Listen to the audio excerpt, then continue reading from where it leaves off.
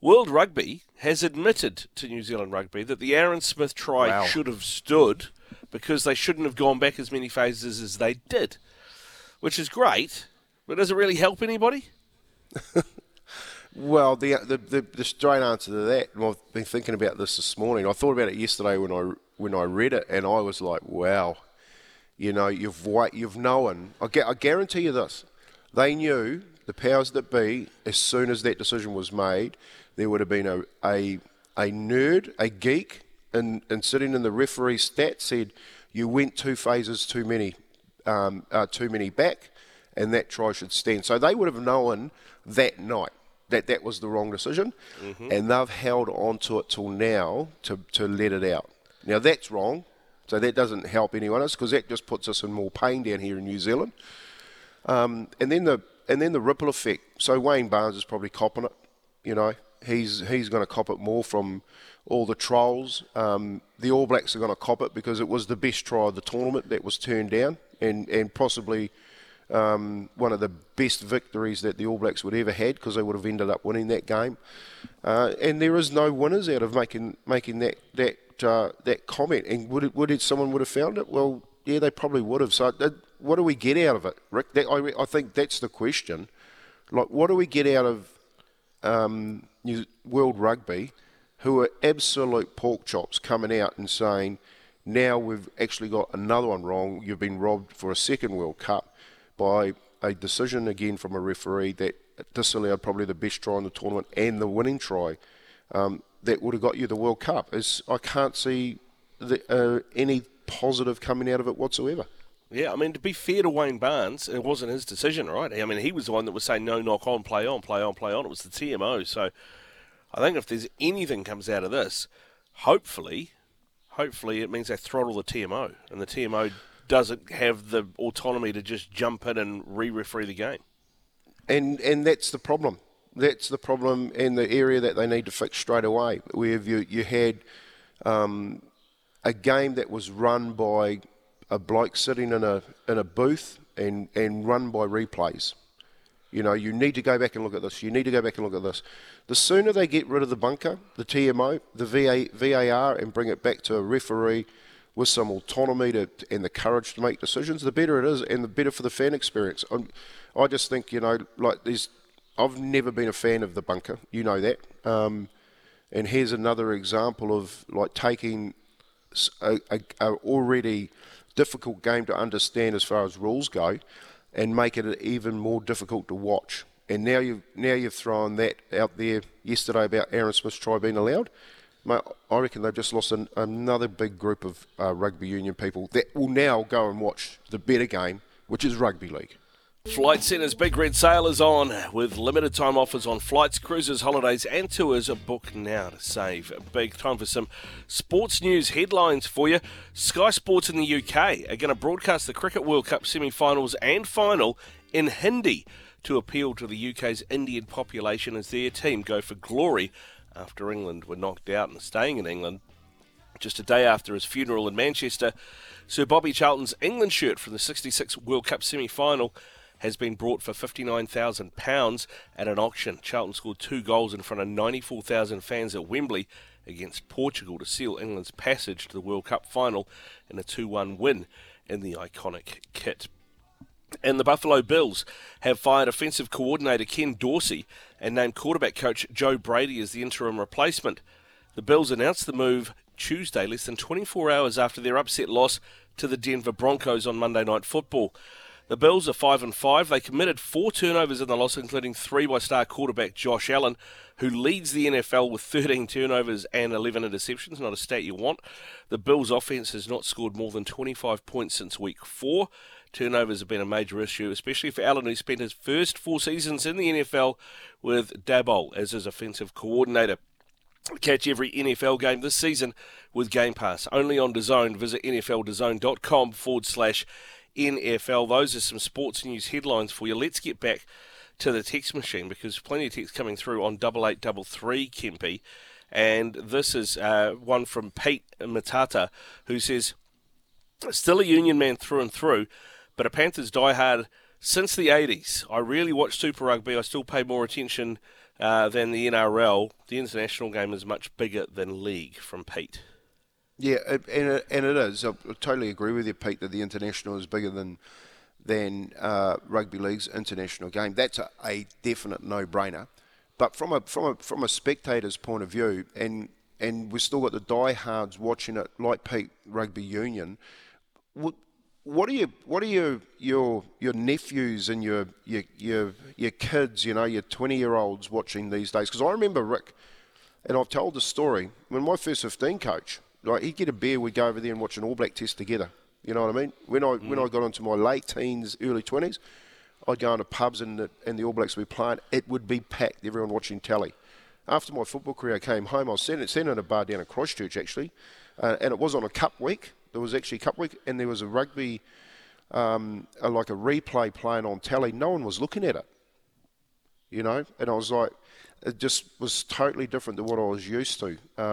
If there was rugby playing, whether it was an old game, a current game, or whatever, the whole place would be lit up. And I think those days had well and truly gone. And it'd be really interesting to see where that is actually headed, and if it can be halted as far as our national game, because I think rugby is under a bit of pressure. Well, I think so. And Jamie from Wanaka's texted through on 8833 as well with a bit of a story. He said, "Morning, guys.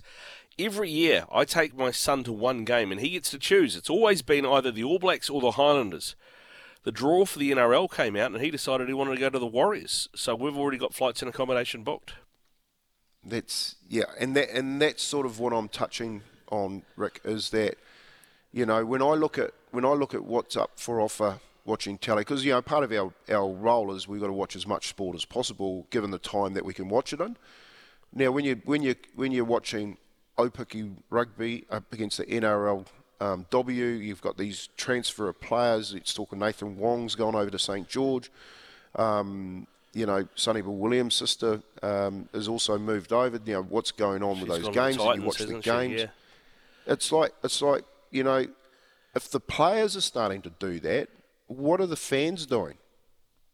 Well, I'll tell you, Ruben, the boss, has texted through as well, and he said that player that I was talking about, who said that game, the Super Rugby game, was bad, and so he turned over to watch the NRL, was Justin Marshall.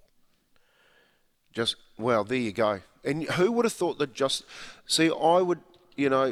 I would often, for a number of years, listen to some of the voices of rugby union talk, and they would never once in their breath talk about rugby league.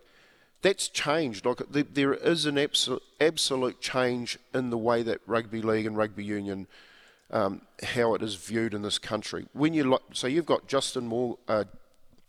I'm even talking league. You've got the likes of Shag, Smithy, and Justin talking about rugby union being turned off, and I'm watching rugby league. Mate, you've got to sort of listen to that conversation, because if they're doing it, and people are going, well, those are our iconic figures saying it, I'm sure that the public are doing it as well. And there are people who are passionate about their union. Paul from Harwood is one. He said, "Morning, guys. I watch union still, love the NPC. I go to 2 super games in Wellington every year. I follow the Canes from the Naki, and I'm involved in club rugby. I would watch a couple of league games a year." So Paul is very much the rugby man that we're used to seeing, that we talked about. But then we've had this one come through as well. No name on the text, but I'm a rugby tragic. Played NPC and Heartland, coached first 15 in Premier Grade. But after watching that Dow World Cup final the other week, I'd way rather watch State of Origin. Yeah, and that's a text that we're looking at. You know what I mean? Like, you've got the diehard. So here's a coach, a supporter, at domestic and national level, but then he wants to switch on and watch rugby league. That is actually, for me, that's actually physically happening at the Warriors. So they always used to talk about it when I was coaching at the Warriors. They always talked about crossover crowd, like when the Blues played and the Warriors played on the different weekend. It was about who's going to attract the more crowd. Now, I think hands down the Warriors are winning that one. You know what I mean? Like, you look at Eden Park and you look at Mount Smart Stadium. When the Blues are playing or the Warriors are playing, there is no competition. The Warriors have won that one hands down. Now, is that actually happening with the viewership around the country? Because rugby league isn't played in the countries, mate. We don't have senior competitions playing where you can go and watch your Cliftons and your Two Coppers and your Spotswood Old Boys and so on. You know, you've got to watch rugby league on telly. So do we now have a union cohort watching local football, but then they go home and they throw the Warriors jersey on and they watch league at night? Every chance, mate, every chance. This one has just come through as well. I love watching rugby. Always will. I've got 2 nephews playing Super Rugby, but the Warriors have done wonders for the game. I love watching them, and my young nephews love Sean Johnson and the Warriors. So there's definitely a changing of the guard, it feels like. You're with Izzy and Kempy for breakfast. We've been talking this morning a few things. One of those is about the NRL, and Andrew Abdul saying, look, you know, we will have salary cap compensation if NRL clubs want to chase star players from other codes. How would that work out? We also talked about the cricket as well. Ross Taylor is coming on after 7 o'clock, but we talked about what percentage chance you'd give the Black Caps of winning the game against India tonight. Plenty of texts coming through on both of those subjects. Paul, who texted through, I think it's Paul from Harwood, saying World Rugby is too obsessed with trying to appear to be a global game. They don't understand that less is more when it comes to quality. I would rather have a World Cup of 12 quality teams than 24 where 16 of them are rubbish. Yeah, look, I think what happens, you know, if I give my experience with rugby union and rugby league over the years, and I've always told people this, like I was brought up a rugby union man, you know, so I played rugby union all my junior football right through to high school, first 15. But league was introduced to me when I was 7, and would play that through on the Sunday because you know we never had this. You can't play too many games thing. You play and train alternate nights during the week and both games on the weekend. And there's definitely a class divide, Rick. All right. So what you're talking about is you're talking about world, even in the name, World Rugby. You know what I mean? World Rugby is a class divide. Well, let me give you a thing about class divide. Class is really about the rich, innit? The rich versus the poor. You're going through classes. Definitely a class divide in England because you do have the poor and you do have the rich over there. Let's go in New Zealand, for instance. Well, the Auckland Rugby League's worth 140 million, and Ortex is worth probably about the same amount of money and own the Warriors. And there's definitely a class divide in rugby union, rugby league compared to the two Auckland businesses that run the games in this country. So I think we've got to push that conversation out the door. I'm talking about the purest entertainment package here. And I think what's going on is that rugby union is actually killing its sport. World Rugby is killing its sport. It is now becoming too much, you know, the old kick and clap. I don't really like that saying. You kick the ball and you clap and it goes out. Now, I actually think they are creating that scenario where it's not kick and clap, it's just stop and wait for action. And of course, what people want is ongoing action, and you're getting that with rugby league. So I know that a lot of our texters are coming in, they're of the same ilk as me and you, but what's happening to our younger generations? Well, that's the question. What are they watching? I did see a metric about people, the latest generation, I think it's what it is, under 25 or whatever it is, and their engagement of what they watch online. And they did it, I think it was from 5 years ago and then compared it to now. And 5 years ago, I think rugby was around 8th, and rugby's not in the top 20 now, according to the latest. So, I mean, that says a lot. So it's something to think about for the powers that be. Scott Titarangi said, my daughter's got into playing rugby, so I'm watching the women's game and NRL, which is interesting because it's the same rules, but the game seems to be a bit different, and they seem to be less risk averse. You know, they're more willing to throw the ball around. Yeah, and the other thing too is when you're having the Tyler Nathan Wongs, those type of players, the Niall Williams transferring through the codes, and you can play sevens, all picky rugby, and then go to the NRLW.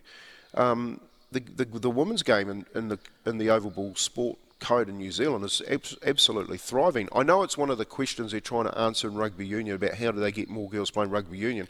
I'm telling you right now, in rugby league, they do not have that problem.